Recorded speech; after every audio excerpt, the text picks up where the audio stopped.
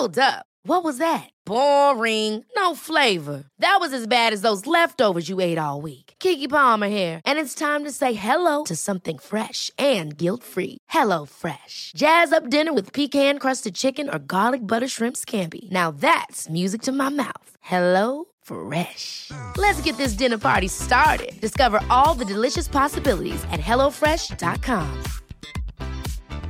Planning for your next trip? Elevate your travel style with Quince. Quince has all the jet-setting essentials you'll want for your next getaway, like European linen, premium luggage options, buttery soft Italian leather bags, and so much more. And it's all priced at 50 to 80% less than similar brands. Plus, Quince only works with factories that use safe and ethical manufacturing practices. Pack your bags with high-quality essentials you'll be wearing for vacations to come with Quince. Go to quince.com/trip for free shipping and 365-day returns. Many of us have those stubborn pounds that seem impossible to lose, no matter how good we eat or how hard we work out. My solution is PlushCare.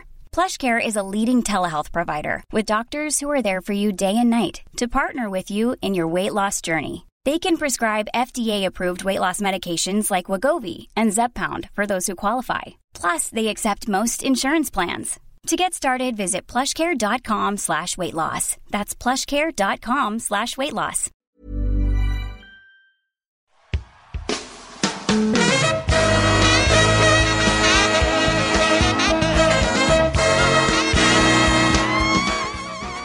It's the Roundball Rock Podcast, starring Joey Devine, musical guest Joey Devine, and now the temporary host of Roundball Rock, Joey Devine. Hi, it's me, Joey Devine, your temporary host of the Roundball Rock Podcast, and normally I'd say we are here, but it is only I.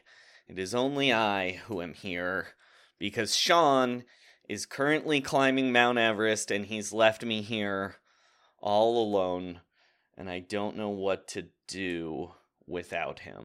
I really don't know what to do without him. I wish I was like one of these other guys who had another podcast. I mean, imagine what my life would be like if I just imagine.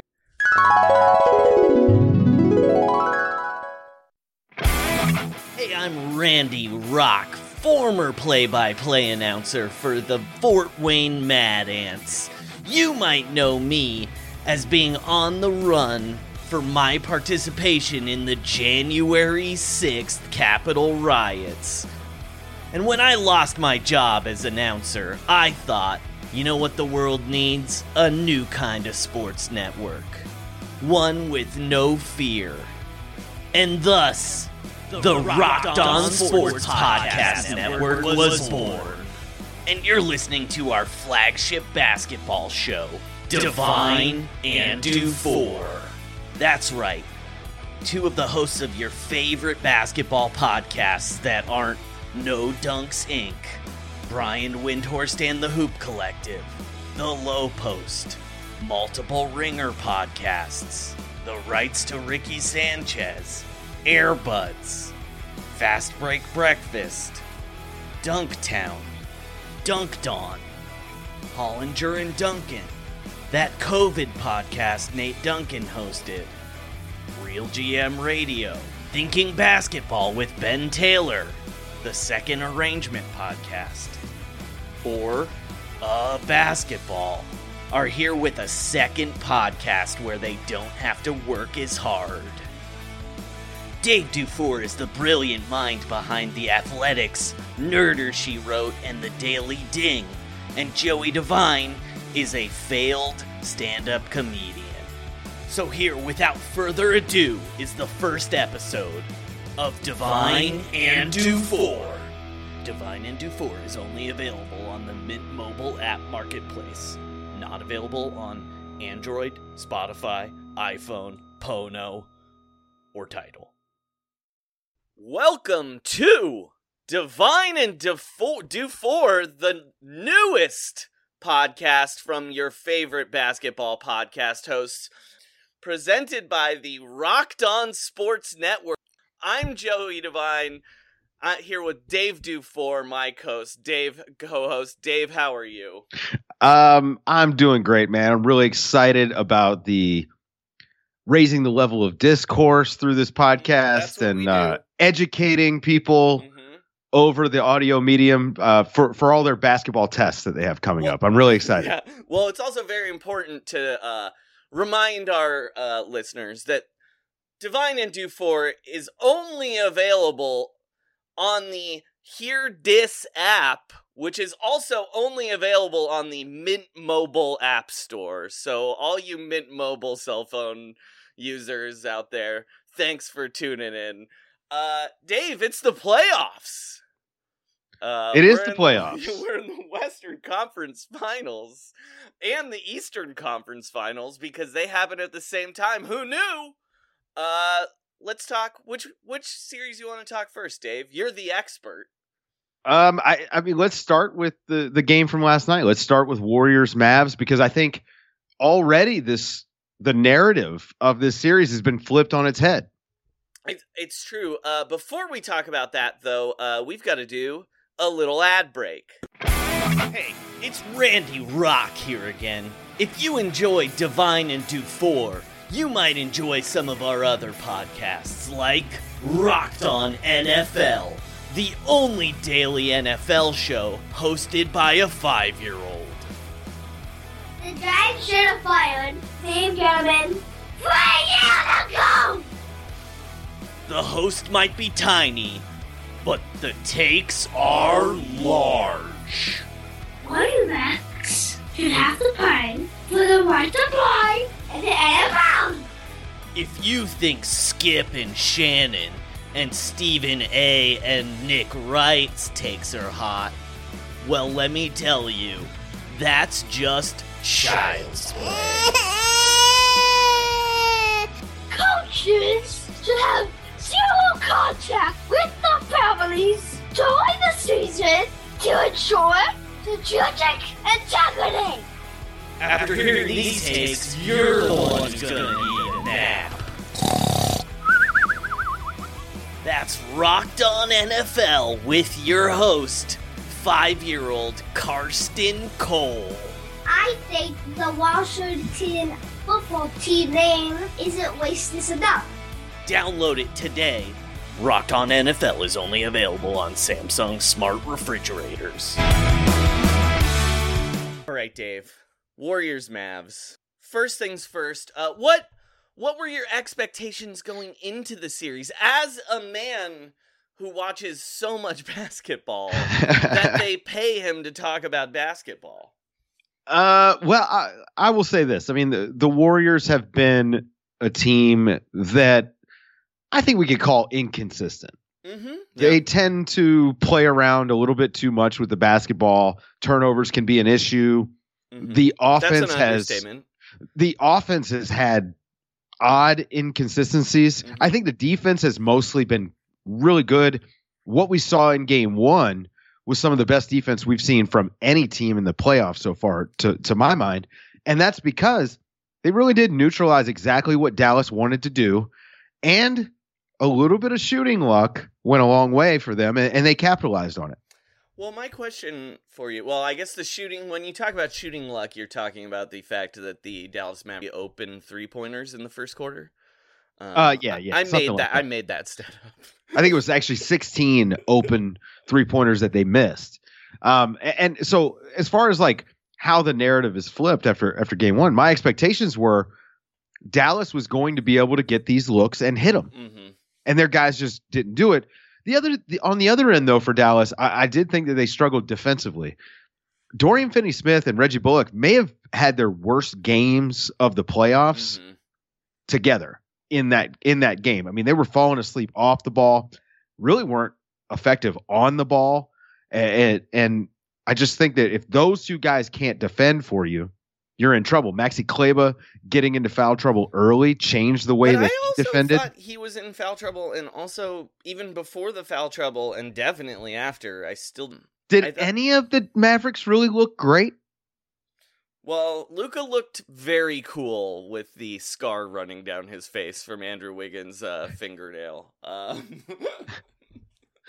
But for me, it was like the energy just wasn't there in the same way it was for them in Game 6 and Game 7 of the series against the Suns. I just don't think the intensity was there. This is one of the toughest teams left out of the Final Four. It might be the toughest for real. It's them or Boston. I don't know, man. These are all tough teams, so it's really hard for me to split hairs here. Yeah, and so are the Warriors, surprisingly. But the Mavs have been one of the toughest teams in the league all year. It's actually their hallmark to a certain degree. I think it's part of why they beat Phoenix. And they just didn't look like they had any force. They weren't playing with much force. They weren't touching guys enough away from the ball. And I just didn't think that they had it. And if Maxi's not going to have it, it takes away their 5-out option. All of a sudden, things are a little bit, tighter in the lane. They can't get into the lane. The Warriors did a great job mixing up coverages, keeping those guys out of the paint. And then Jalen Brunson won't take a three off the dribble. So what are you going to do? They guarded him like he was Giannis. They guarded him like Draymond. Yeah. I mean, Kevon Looney almost had a foot in the paint when he got switched on him. And Jalen Brunson reset and just dribbled into the paint. So what do you were a coach. What do you do if you're Jason Kidd in game 2? I mean, you got to tell Brunson to shoot, and you got to tell these guys to make shots. It's a different game if they hit, if they hit a few more threes in the first quarter, things don't maybe get away from them the way that they did in this game. I don't know, man. I mean, if they're not going to make shots, they're not going to win. I mean, I know. Here's what this is the astute analysis I'm paid to do here, Joey. Here's what I would tell the Mavericks if I was Jason Kidd. First off, I don't want to be Jason Kidd. I want to make that very clear. But I would say, guys, it's Andrew Wiggins. Don't worry about it. He's not going to have this game 4 times in a row.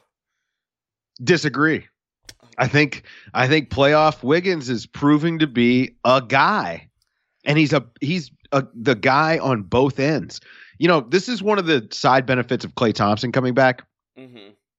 Andrew Wiggins now can let the game come to him in a way that he wasn't able to previously. And I think that what we've seen in the playoffs out of him on both ends, I mean, he was giving them the business on offense, shooting what came to him. And then on defense, he was great. I meant is on offense.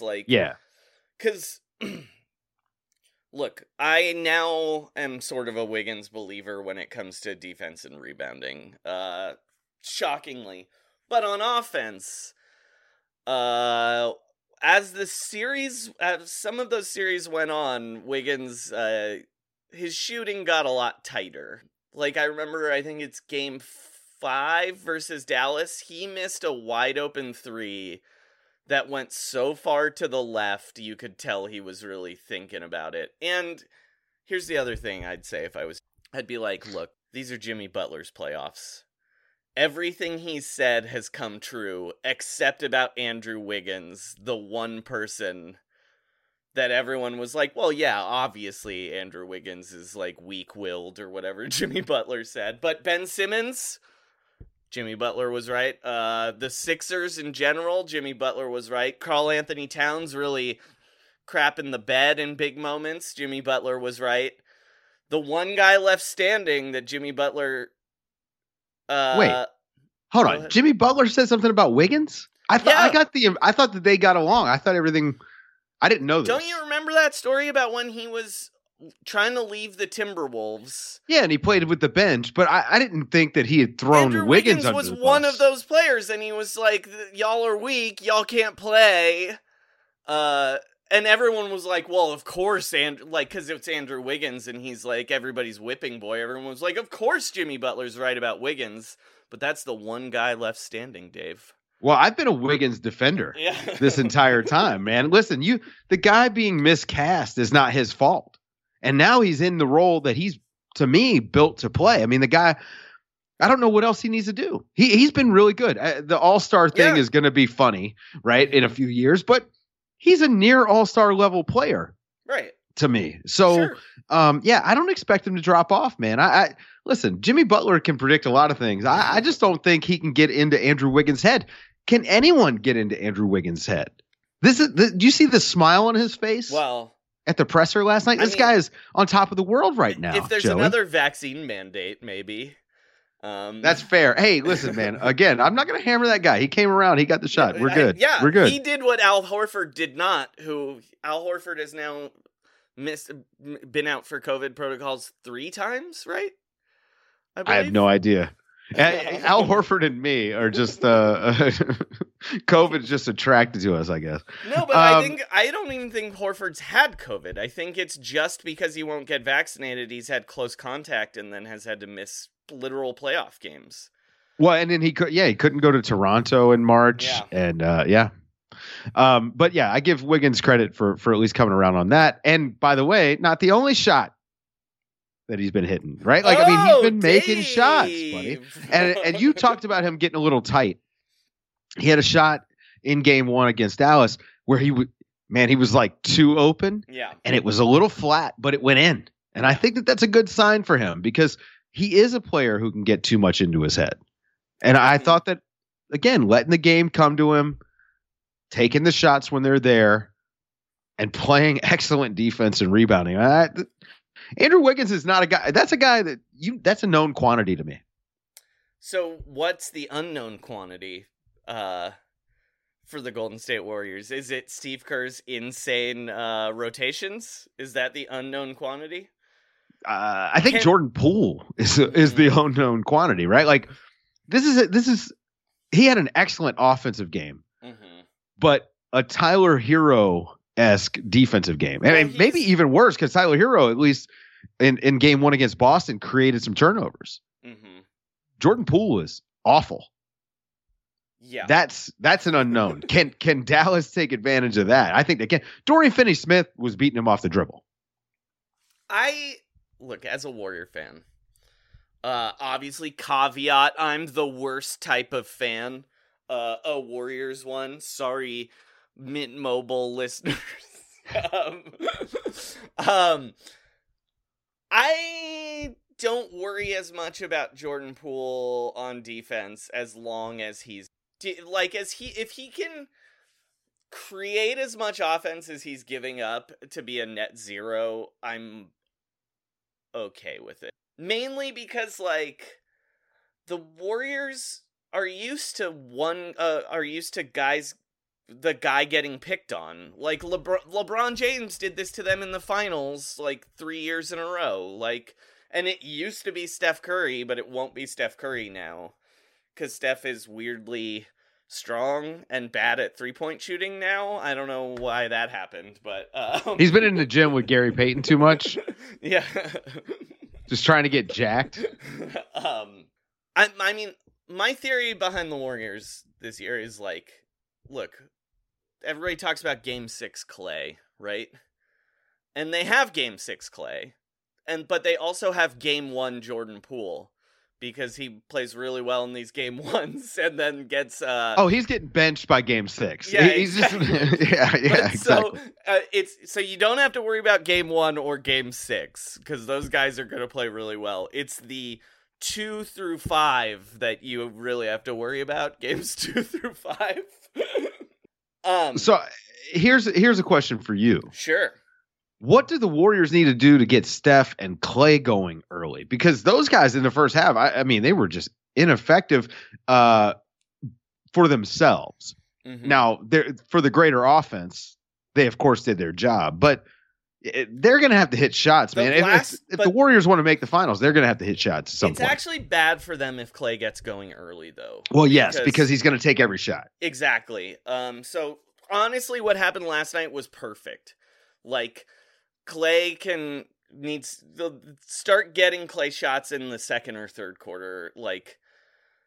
But if he hits too early, he's going to take 16 in a quarter, and if he's not hitting, that's bad for the offense. But what Steph needs to do, I actually texted you this last night, is I actually thought he was a little too slavish to the offense, a little bit, and needed to take a page out of Jordan Poole's book and just go early.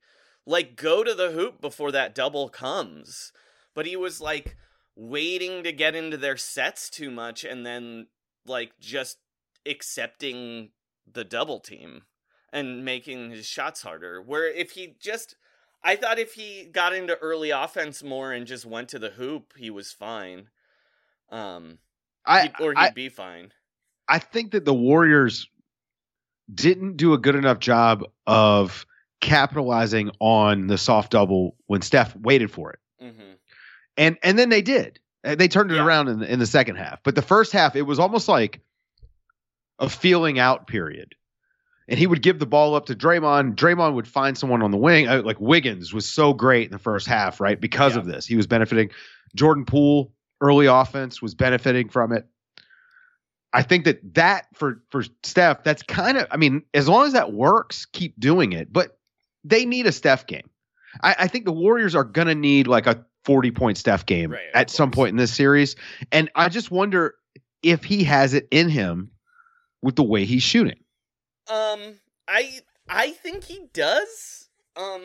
Because the crazy thing about how he's played all season, right, is like, he's like a normal shooter now, which is weird. But it's weirdly let him, like, he's still playing awesome, like, as a passer and as a guy going to the hoop, like, he's still playing at, like, a superstar level. He's missing free throws and still shooting, like, 60% true shooting, right? So, I don't know. I think he'll be fine. I'm not worried about Steph Curry. This whole year has been weird. It feels a little bit like when a guy goes to the home run derby and hits like 60 home runs 25 home runs in a home run derby, and then it fucks up it feels a little bit like ever since Steph went like 2 for 30 or whatever he shot, trying to get 18 threes in a game, his shot just has not been the same. But I don't know. We need to go to an ad break. Randy Rock here again, and if you like Divine and Dufour, you should check out another one of our basketball podcasts, Rocked On Knicks. Host Ian Cameron is the only journalist in New York City who wasn't unionized, so I got him for this podcast. How much does Ian love New York? He takes the subway home every night, and that's when he records his podcast. Here is an excerpt from the last episode of Rocked On Knicks. Hey, welcome to Rocked On Knicks. I'm your host, Ian Cameron. It's a pretty rough game tonight. The Knicks fell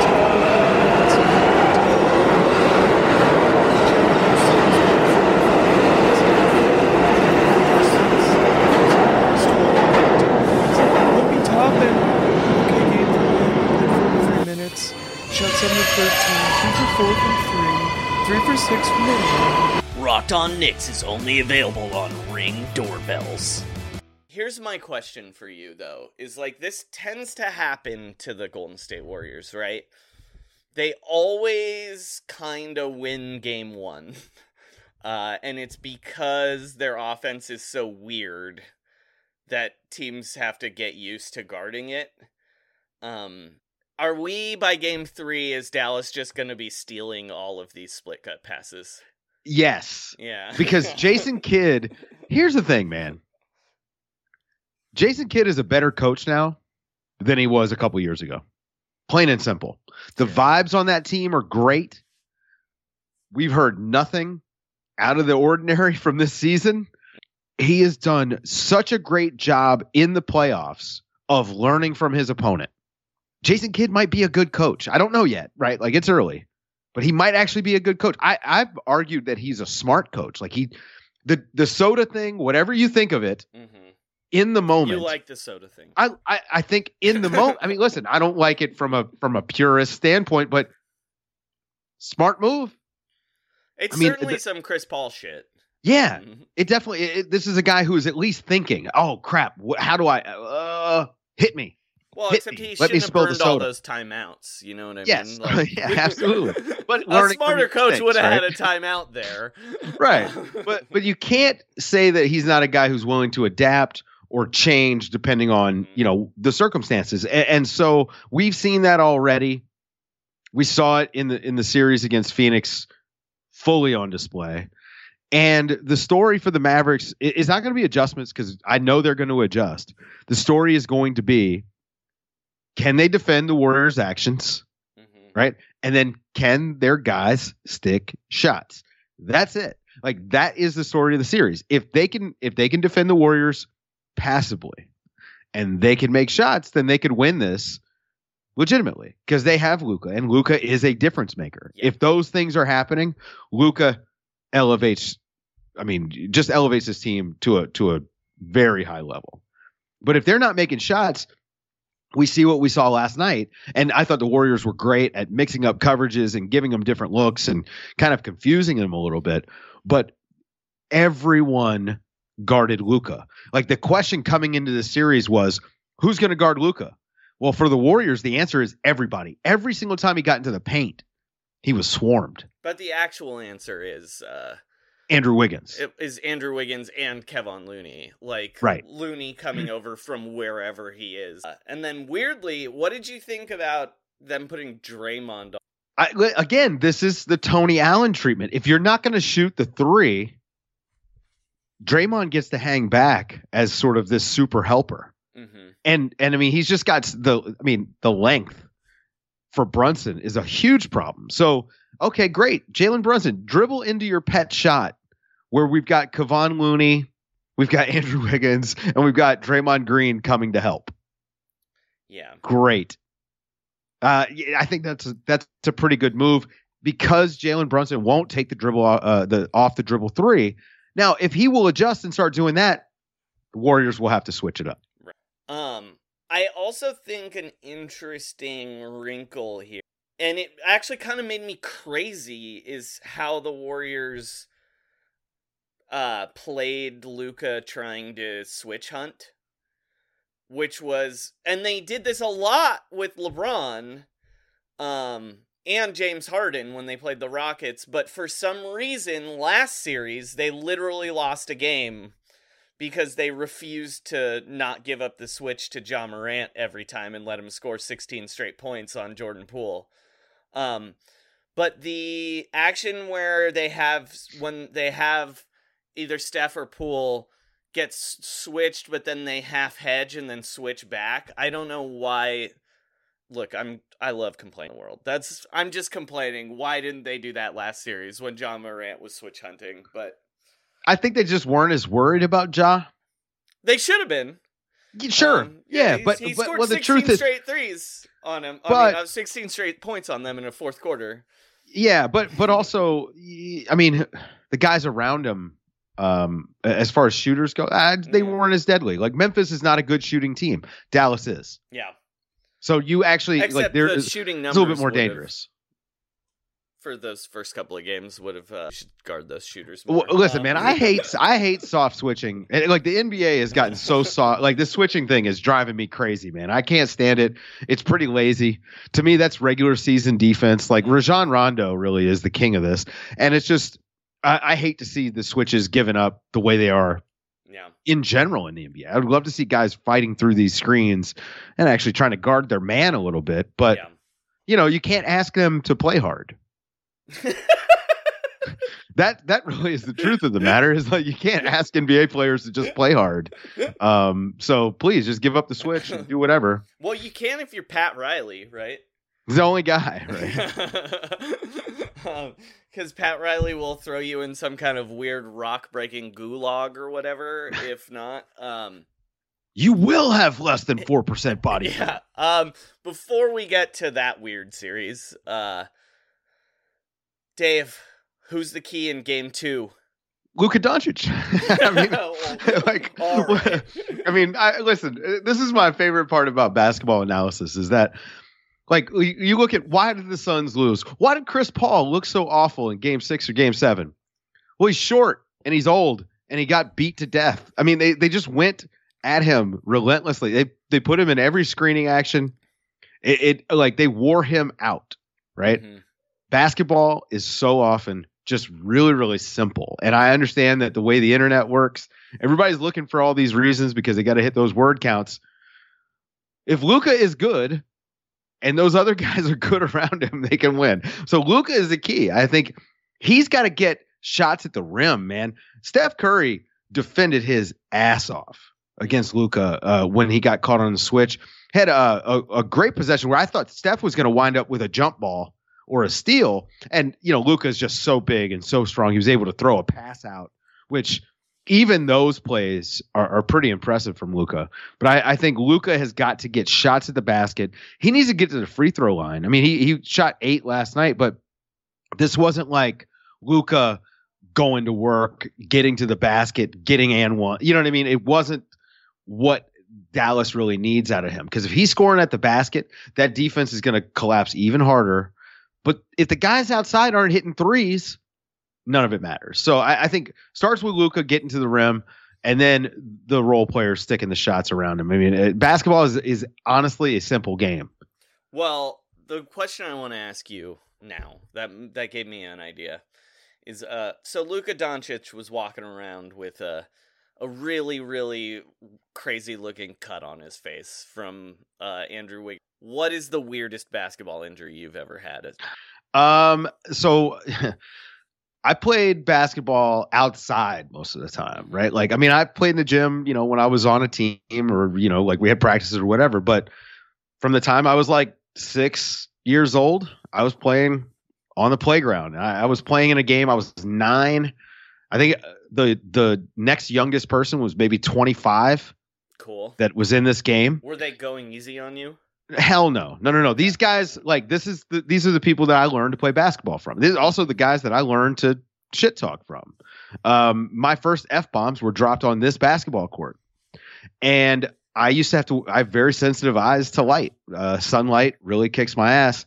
So I had to play in sunglasses. You're a living vampire? Yeah, with a nice tan. Yeah. But wait, you played in sunglasses? Sunglasses. I had to. That is terrible. Come on. I had to. I couldn't see. I mean, as it is right now, man, my beautiful blue eyes, they're a blessing and a curse. They're a blessing and a curse. Everyone loves them, but I can't walk outside without sunglasses on. Basically, I'm an X-Man. So I'm playing in sunglasses, and I took an elbow directly into the bridge of my sunglasses, and I still have a scar between my eyebrows to this day. That's probably the weirdest This is the second basketball playing sunglass story we've had in 2 weeks, because Sean on Round Ball Rock last week before he went to Kathmandu, we told a story about him getting hit in the face by a ball, and the sunglasses cut the bridge of his nose like that, and blood running down his face at my parents' 4th of July party. Well, I just, I was a kid. I didn't care. I just kept on going, but that's probably the weirdest one. I actually have luckily not had a lot of basketball injuries. I had a bad ankle. Well, I was going to ask torn calf. While we're talking injuries, what's the weirdest semi-professional wrestling injury you've ever had? I actually have a crazy scar on my ring finger on my right hand. Because we used to do our shows in a big music venue that was like a bar, and we were, ad-libbing as we sometimes did, and we were in the crowd, and my buddy hit me with a beer bottle, and the glass broke and sliced my finger. Now, we gimmicked the beer bottle so it would break, but not thinking, oh, this is going to shatter into a billion pieces. Yeah.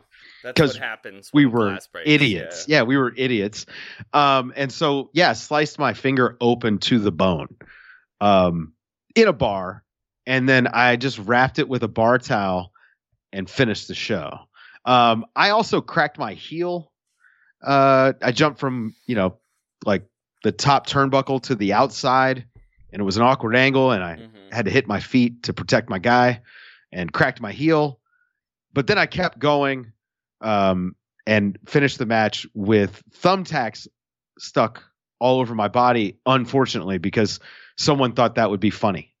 I mean, to throw thumbtacks in the ring. That's not my style. Like I'm more interested in traditional. No. Thumbtacks are not a good time to me. So, I don't know. I have way more wrestling injuries, obviously, than basketball injuries because wrestling it's more like football, but with cars, right? Like, it's like running into traffic. I don't really understand that, but I can't really expand on it because we need to go to an ad break. You know who it is. It's me, Randy Rock, and I'm here to tell you, if sports aren't your cup of tea, do we have the show for you? Investigative journalist Alex Davis has spent 3 years investigating the allegations against Hollywood mega producer Scott Rudin in our 12-part docuseries, The Monster. In Hollywood, producers don't get more successful than Scott Rudin. Having produced such award-winning movies as No Country for Old Men, Uncut Gems, Lady Bird, and Zoolander, he's one of only 16 people to have won an Emmy, a Grammy, an Oscar, and a Tony. But what was going on behind the scenes? He had created one of the most toxic work environments possible. I'm journalist Alex Davis, and I've spent the last 3 years of my life talking to former employees of Scott Rudin and how he created an environment full of bullying and even physical violence. In my 12-part series, The Monster, I've talked to hundreds of former employees that you'll hear from too about what made The Monster. Oh, hell yeah. I don't know if they give out awards for podcasts, but if they do, we're gonna fucking win one. Hi. Host Alex Davis here again. It has come to my attention that 4 years ago, when I was a managing editor at NPR, I created a toxic work environment for many of my underlings. The allegations are true. I did once dunk an intern's head in a toilet while screaming, "Get me the tiny desk for the Tiny Desk concert!" And for that reason, I am canceling The Monster. I'm going to take some time to think and to listen, and then I'm going to try and figure out who I can help and how, if they want that help. I'm not done working, but I don't think anyone needs me taking up space right now. I'm sorry to everyone I disappointed, and I'm sorry to cancel The Monster. I hope nobody self-cancels our upcoming show, Rocked on Bean Dad. The Monster was going to be available only on those one-wheeled remote control skateboards. All I was thinking about during that ad break, Dave, is that, you know that Crash Test Dummies? Thumbtacks all over his body. Alright, you didn't ask me who I thought my key to the next, the Warriors, Mavericks series is here. Well, who is the key to this series? Dude. Look, because here's the thing. The fact that we saw 0 Joe Lacob last night in the crowd and 100% Guy Fieri in the crowd, thumbs up, because Guy Fieri, he's a saint. And he's the best. When they go to Dallas, stupid, hateable face. This is how you keep people liking you. You show Guy Fieri, you show E40, you show Santana, you show Too Short performing at halftime. Please don't show Too Short performing at halftime. Don't ever burn the tape. It was awful. Joe, listen, it was awful. Don't you dare say that. It was so bad. It doesn't matter. And I don't know. Here's the thing, man. I don't know if it was bad because of the arena. He was too, like, it was lit. Like, he was just like, but look, spotlit the entire time, and it just wasn't good. He's a Bay Area saint, man. Yes, yeah. Like he should be sitting front row. Please don't have him perform like that again.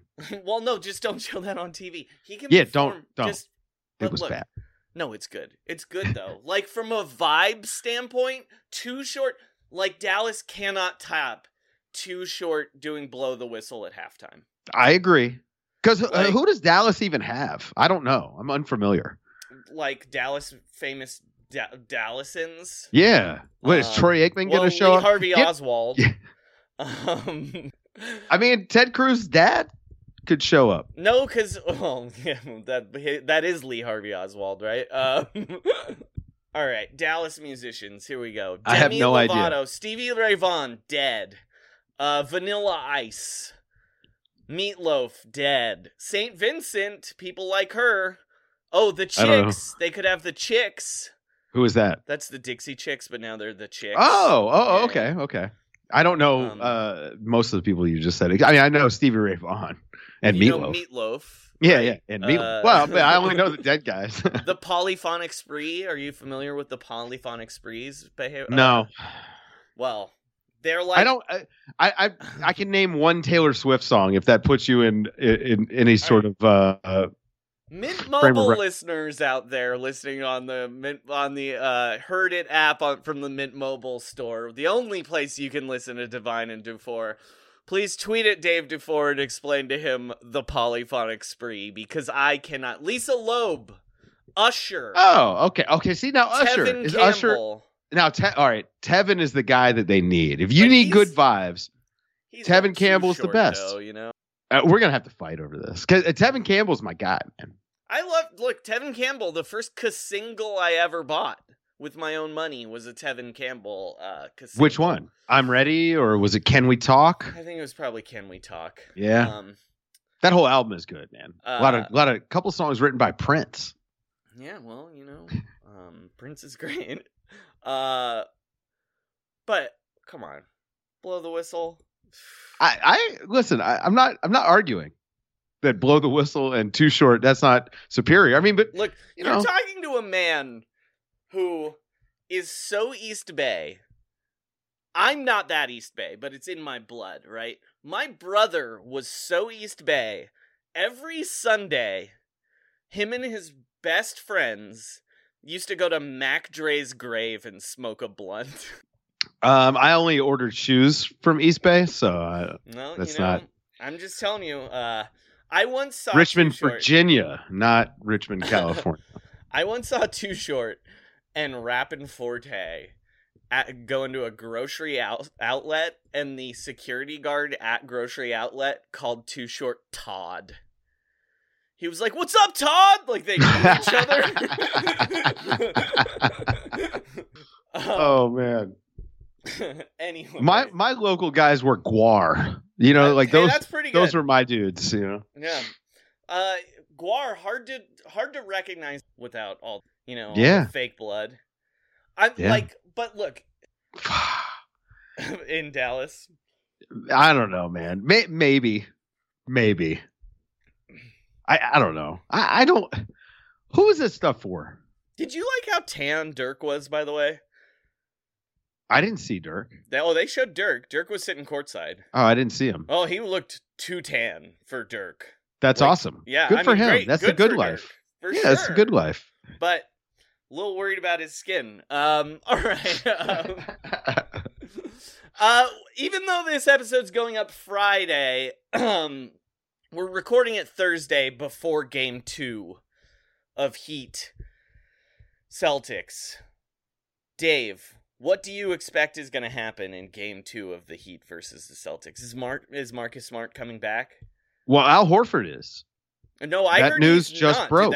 That news just broke. Wow. While we're live, the news just Maybe broke. He got vaccinated. Well, see, here's the question. Seems like a short turnaround from a positive. Well, we don't know. It's close if it was contact, right? Like, yeah. So it must not be a COVID case with this short of a turnaround. So, but he is available to play and is going to play. Marcus Smart, I haven't seen any update on. This is a big deal. Like Rob Williams was great in Game 1. They were missing Horford. He had cramps though. Yeah, but they were missing Horford because they weren't able. Like they needed to be able to stagger those guys a little bit to help with the rim protection. Well, also he was getting cramps because they don't quite run that Pat Riley style conditioning, right? Yes. If only if Ime they were Udoka in the had Miami shape. body shaming Rob Williams all year, he wouldn't be getting cramps in the playoffs. Yeah, but they need Horford's. This is going to sound funny, man, but they need Horford's playmaking. Some of the stuff that he does from the elbow. Well, they also need him to guard Bam, right? They need him to guard Bam, but on offense, where I think really Boston really struggled was they were down. Marcus Smart is an important playmaker for them, and oddly enough, Al Horford as a release valve and guy who can make plays from the elbow, super important. I mean, they need all their guys, and Jaylen Brown's got to be better, man. Like he was just awful. So I think that if Smart can play, Jalen's role changes a little bit, and maybe he can be better. So yeah, they need Marcus Smart to play. Dave, I've got a question. So the name Jalen basically didn't exist before Jalen Rose. And we have a billion Jalens. Is there, and look, I like Jalen Rose. I think he's funny. I liked him as a player. The Fab Five were cool. But he wasn't even he was the third best guy on the Fab Five. Like, is there, through history, is there a worse, level of celebrity having caused such a spike in names? I mean, if I'm Juwan Howard, I'm frustrated. Where's about all the this. Juwans? Yeah, I don't understand.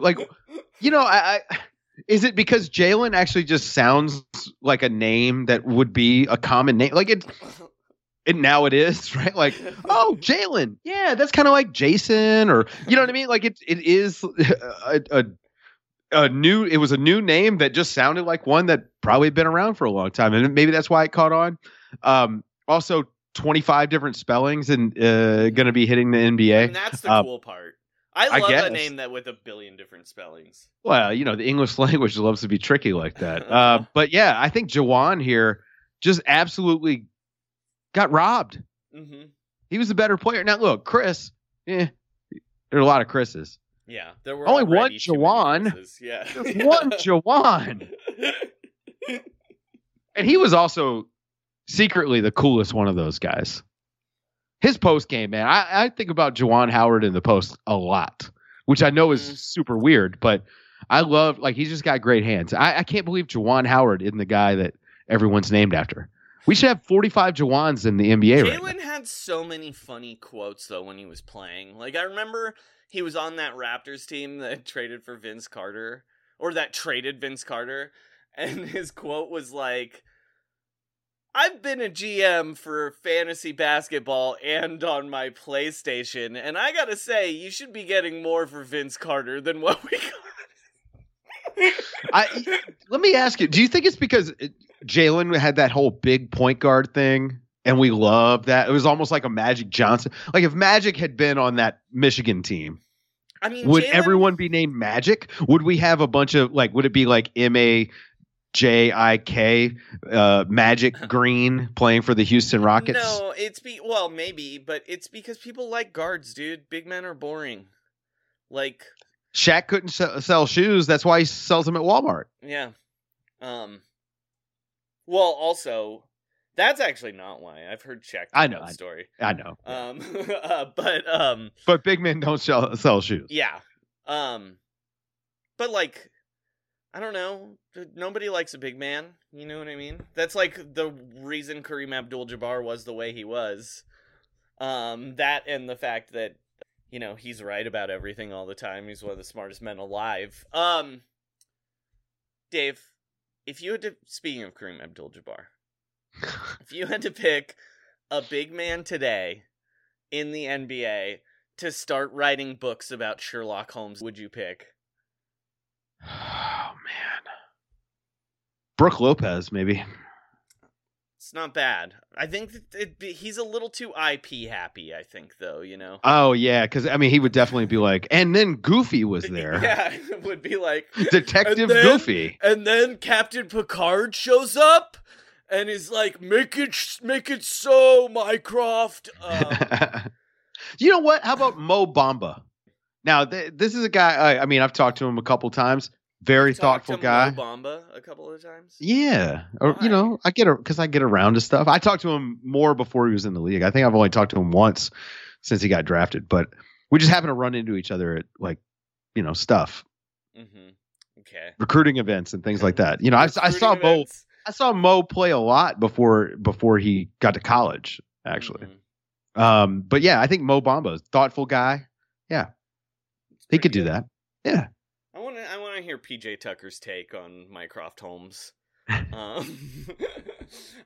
Well, of, listen, I want Pat Riley's take on Mycroft. I mean, can he?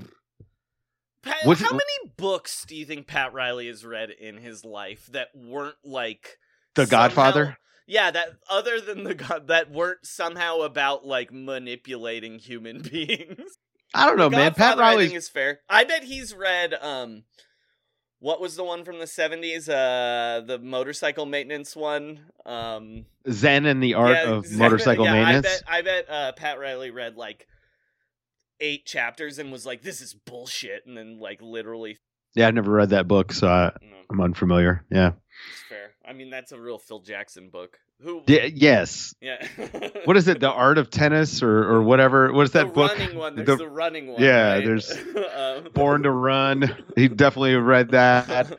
Some Malcolm Gladwell book, probably. No, see, Steve Kerr. That's the Malcolm Gladwell reader.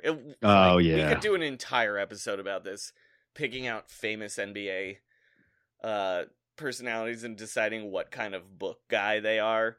But let's be honest, Steve Kerr is a Malcolm Gladwell ass. Any of those Lincoln Project guys write a book yet? Or I don't even want to know.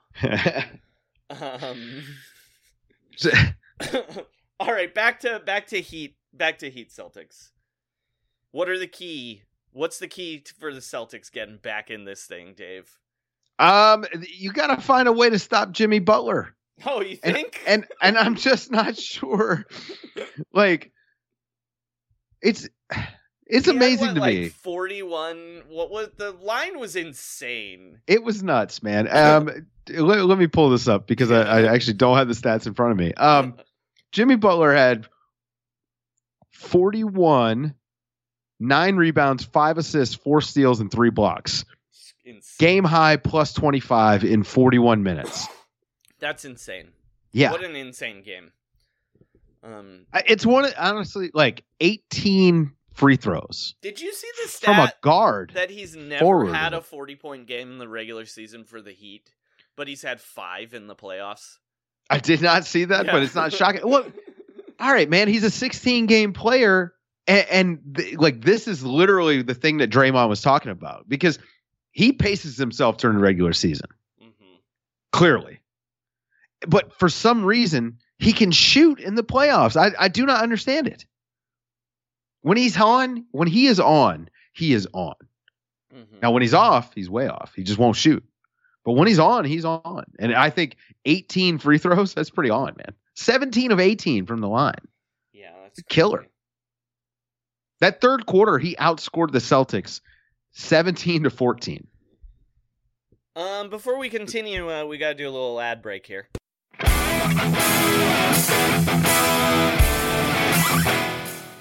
Randy Rock here again. And are you tired of hearing non-basketball players talk about basketball? Well, might I recommend Rocked On Old Man in the 3. That's right. I've illegally ripped clips from JJ Redick's podcast off of YouTube, and you can listen to them right here. Y'all don't know. They be like, wow, he dunked. I be like, yeah, man, I'm gonna do this. Get the player's point of view on all types of issues. And not just the players, there's also another guy. Do you have any favorite Kobe stories? And go ahead, call the feds. They're already after me, and they haven't caught me yet. You bring up a great point, by the way. And for someone who's highly motivated, for someone who is disciplined, once you know and you have the right tools, you can do this a long time. You can do this a long time. Rocked On Old Man and the Three is available only through a QR code you can find on yankeecandle.com/offers.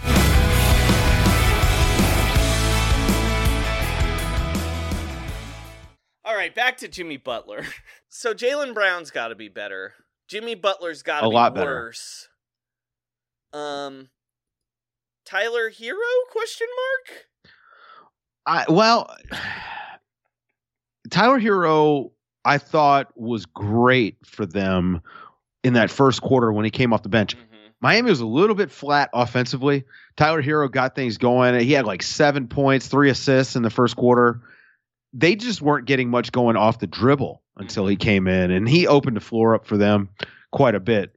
I thought he was good for the entire game. He's going to get targeted on the other end.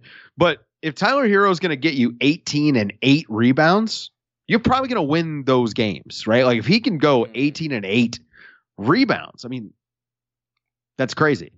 But if he's going to give you 18 a night and not get abused on defense, then I think this is a great series for Tyler Hero. And I think Boston's got to do a better job. With Boston, right, is like supposed to abuse him. Like they could try and get Jason Tatum or Jaylen Brown on switches with him, right? But it's like, oh, Peyton Pritchard. Like, right. Does Boston have the offense for this? Like, I don't know. I mean, this is where you need Tatum and Brown to step up. I mean, Brown hit 2 threes late when the game was already decided. He was bad. And he was bad on both ends. I thought his defense wasn't very good either. But I don't know. I mean, I guess it's going to be Tatum, and you hope that getting Horford back helps Tatum a lot. Yeah. But the biggest thing is going to be you got to stop Jimmy, and then you got to take advantage of Tyler Hero. Well, the most fun part about this is listeners already know how right or wrong we are because they've watched the game, and this is going up on Friday. Dave, what was your prediction for this series? You know, I actually listen, man. I'm gonna let the cat out of the bag here. I haven't made a single prediction. Oh, okay. What's your prediction now? All year long. All year long, I've managed to avoid predictions. I talk around them. I'm like, if this happens, blah blah blah. And I'll just say this, Joey. If the Celtics can find a way to stop Jimmy Butler and find a way to keep their offense moving, and I think getting Marcus Smart back and Al Horford is going to help. Losing 2 starters is bad, Joey. I think Boston can win this in 6. But they already lost 1 game, right? Like, so now you got to grab the rope tighter, and you got to, like, they need to win game 2. I'll tell you. Oh, it's an easier matchup for sure in the finals for them. Yeah, because I don't know if Miami can score with Golden State. That's the thing is, like, I feel like it's a more even match where I think Boston. I don't know. I mean, maybe this do think it's a toss-up. This whole Warrior team to me feels like it's just been rock paper scissors matches where like I was fully confident that if the Warriors beat the Grizzlies and the Suns beat the Mavericks, the Warriors were gonna beat the shit out of the Suns, but if the Grizzlies beat the Warriors, the Suns would beat the shit out of the Grizzlies. You know what I mean? And like the Mavericks are like when you call like dynamite or whatever in your rock paper scissors game, and it's impossible to tell makes what fights, they are. right? Yeah. And I actually love that the NBA has gotten to this point where you have so many different styles happening, and it's like there is no perfect team. Yeah. This is the ideal setup for me. I like to see new people win. I like to see new wrinkles. I like to see new stuff. And it feels like we're getting a new episode of a TV show every game instead of predictable and blah, blah, blah, blah, blah. Yeah. It's harder to game the system when people are playing different games every game. So, styles are going to make fights. And this is why I think these series are kind of unpredictable. Yeah. Miami has the ability to get hot. Well, and also the funny thing about Miami is their actual best player no one ever talks about is Bam. Bam Adebayo. Yeah, we haven't talked about Bam. I disagree with that. I think Jimmy Butler is their best player. I think Bam is very good, but I think Jimmy Butler is like that guy's like a top 15, top 10 level player. I think Bam is up there, but I don't think he's not the same ceiling raiser Here's my question. As Jimmy Butler. Here's my question. He basically just like Al Horford. definitely more athletic. Right, Which, but that's Horford's what I mean, athletic, he's but like an upgrade. It's like this is sort of like a Looper situation. You know what I mean? a little bit. I mean, you're going to need to get more. I think you're going to need to get more offense out of Bam, and Robert Williams won that matchup to me. So yeah, you're going to need more Bam, but Jimmy Butler is their best player. I like anybody who's saying it's Bam Adebayo. I think you're wrong, Joey. I mean, in the regular season, at least, like, who cares about the regular season? Jimmy Butler doesn't. All right, my prediction is hopefully Heat in 6. All right. I think we're gonna get a 7-game series, man. Dave, question for you. Did you see, to get off the playoffs here a little bit, did you see who the new assistant GM of the Stockton Kings is? Yeah. Yes. I mean, that's right. Failed pop star Anjali Ranadive is now running a G League basketball. It's Friday night, so you know that it's going down. Everybody looking for a party. We got all the invitations. That Anjali Ranadive. People made fun of this, Dave. okay. I think I'm gonna make fun of this, but I love this. Look, I do hate nepotism. That's true. But you know what I also love? Like clownish, weird stuff happening in a minor league setting. Like that's how you become a real sport, right? Is by doing weird stuff in your minor leagues to make people pay attention. And the G League is too staid, is what I'm saying. Like, make Kurt Russell on one of these teams. You know what I mean? Yes. Listen, one of my big hang-ups about the NBA is how serious it is, man. Like, the money guys came into the league, and that's all it is. It's only how do we maximize money? How do we maximize blah, blah, blah. All the fun, like, really has been sucked out of it because it's now a sport that feels like it's just targeting rich people. Mm-hmm. So yeah, please get weird. I actually think the NBA misses, well, maybe they don't miss it because they make so much money now, but I miss the mom and pop feeling of the NBA. Mm-hmm. And yeah, I hope everyone does something weird like this with their G League team. People take it too seriously. And this just proves how absolutely ridiculous the entire thing is. It's sports, man. This is funny. It's funny as hell to just say, you know what? I don't think this shit's all that serious. Oh, all these people have been doing basketball for 50 years. All these hedge fund guys. No. My daughter, she had French Montana in a white T-shirt looking bored as hell in a music video that had to cost, I don't know, $5 million to make out in the desert. French Montana rolled out of the car that's in the video. Yeah, he was there for 20 minutes. Didn't know the words. Yeah. Yep. Right? Somebody hold up a cue card. Okay, cool. With showing his belly in a white T-shirt. Now here, though. Now I also don't know who French Montana. I only know this because you showed me this video the other day. Here's what I'll say, though, is the only problem here. Is I don't think Vivek understands this is a stunt. Because he just copies everything the Warriors do, right? And the Warriors gave their children the G League team, but Joe Lacob's kid was gonna be a nepotistic GM anyway. Like, Kirk was already gonna work in basketball before his team even bought the team, but before his dad even bought the team. Although I do kind of want to see Kirk Lacob's pop song. Well, and I actually, I mean, for what it's worth, those guys know basketball. They have like they That's actually kind of they the do point the work. I'm making is like where like Vivek, it feels like he's just doing what Joe Lacob did without the part where I mean, maybe she does. I don't know. Maybe, but I don't know. I see those guys. I see the other guys in the gym. Yeah. Right. Like, and hopefully we see her in the gym. I mean, have you ever seen Charlie in the gym? No, but that doesn't mean she's not in gyms, right? Yeah. Like I haven't been a pandemic the last couple of years. I've been avoiding those gyms. Speaking of Malcolm Gladwell, it was her basketball team that Malcolm Gladwell wrote about. God, we're getting old, man. Yeah, so I wish her the best of luck, man. We need new and diverse I just hope the voices Stockton in the Kings sport. start playing 4-on-5, just like That would rule, just like man. her team. Just start cherry picking like LeBron did in those last Lakers games he was in. Speaking of the Kings, it was the draft lottery this week, Dave. You and I don't follow college. How many? So you've seen Mo Bamba in gyms. Mhm. How many of these guys have you seen in gyms? These Man, I protected guys? saw Paolo Banchero.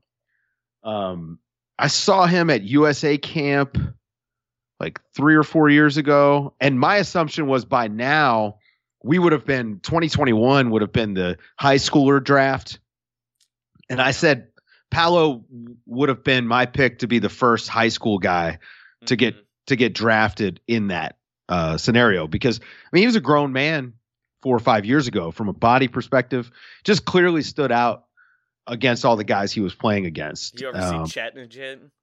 Boo Radley, that Boo Radley motherfucker. Never seen Chet live. No, I haven't. No.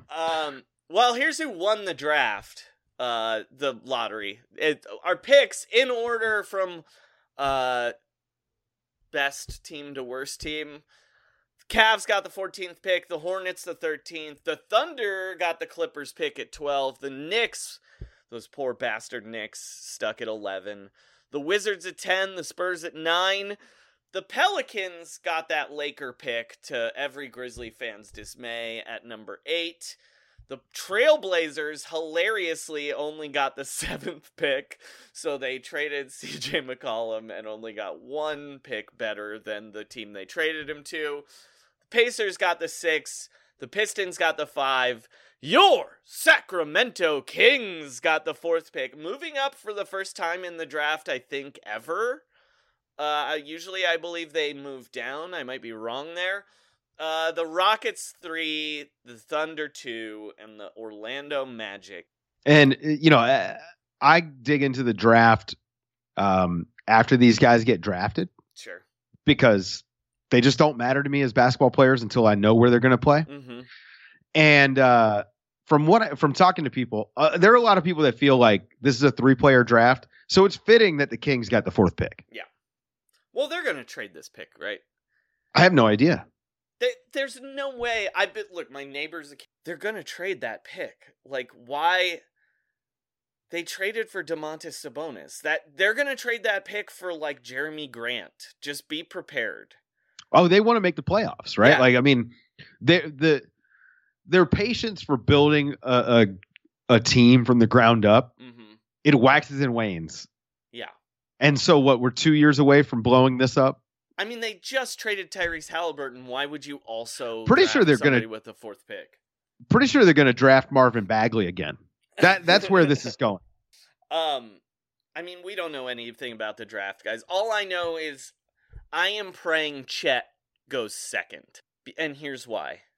At Summer League, I want to see Giddey, Poku, Chet, front court. You know what I'm saying? You know what I'm saying, Dave? Don't you want to see those weird long white dudes all running around? I don't know. I have no idea. I want the weird body team. I want the Thunder. That to is put out the that is a weird body team. I don't know, man. Like, it was Oklahoma City. They're going to be like all perimeter play because they're not going to be able to get inside. Look, man, I'm excited for Orlando because I think Orlando is like, they've got some guys. They just have had some awful injury luck, and I don't know. We'll see what happens. My big question is, can Chet play with Cole Anthony? I don't think Chet's going first, Doug. But he might. And that was going to be my question for you is, like, Orlando, are they a serious team as long as Cole Anthony is starting there? Have they been a serious team? Franz Wagner is a serious player, right? That's like his whole thing, right? Is like, he tries really hard and is good at everything and not really great at anything, right? Isn't that Franz Wagner's deal, sort of? Yeah. Is almost, he's like Andrei Kirilenko. Not that athletic. Not as an athlete, but just sort of a Swiss Army knife sort of guy, right? Yeah. I like Cole Anthony, man. I think he's a really good pick and roll.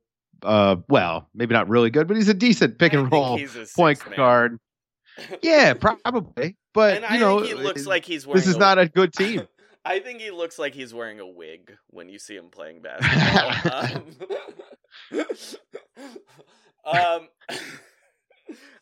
Dave, I think that's Chet Holmgren, Cole Anthony pick and roll is going to blow your mind. Dave, I think that's the end of our episode. This has been the first episode of Divine and Do 4, available only on the Heard It app through the Mint Mobile App Store. Thank you, Ryan Reynolds. Also brought to you, of course, by the Rocked On Sports Network. Is there anything you'd like to plug, Dave? No. Actually, listen to the Athletic NBA show. It's good. It's very good. That's my plug. Listen to Round Ball Rock.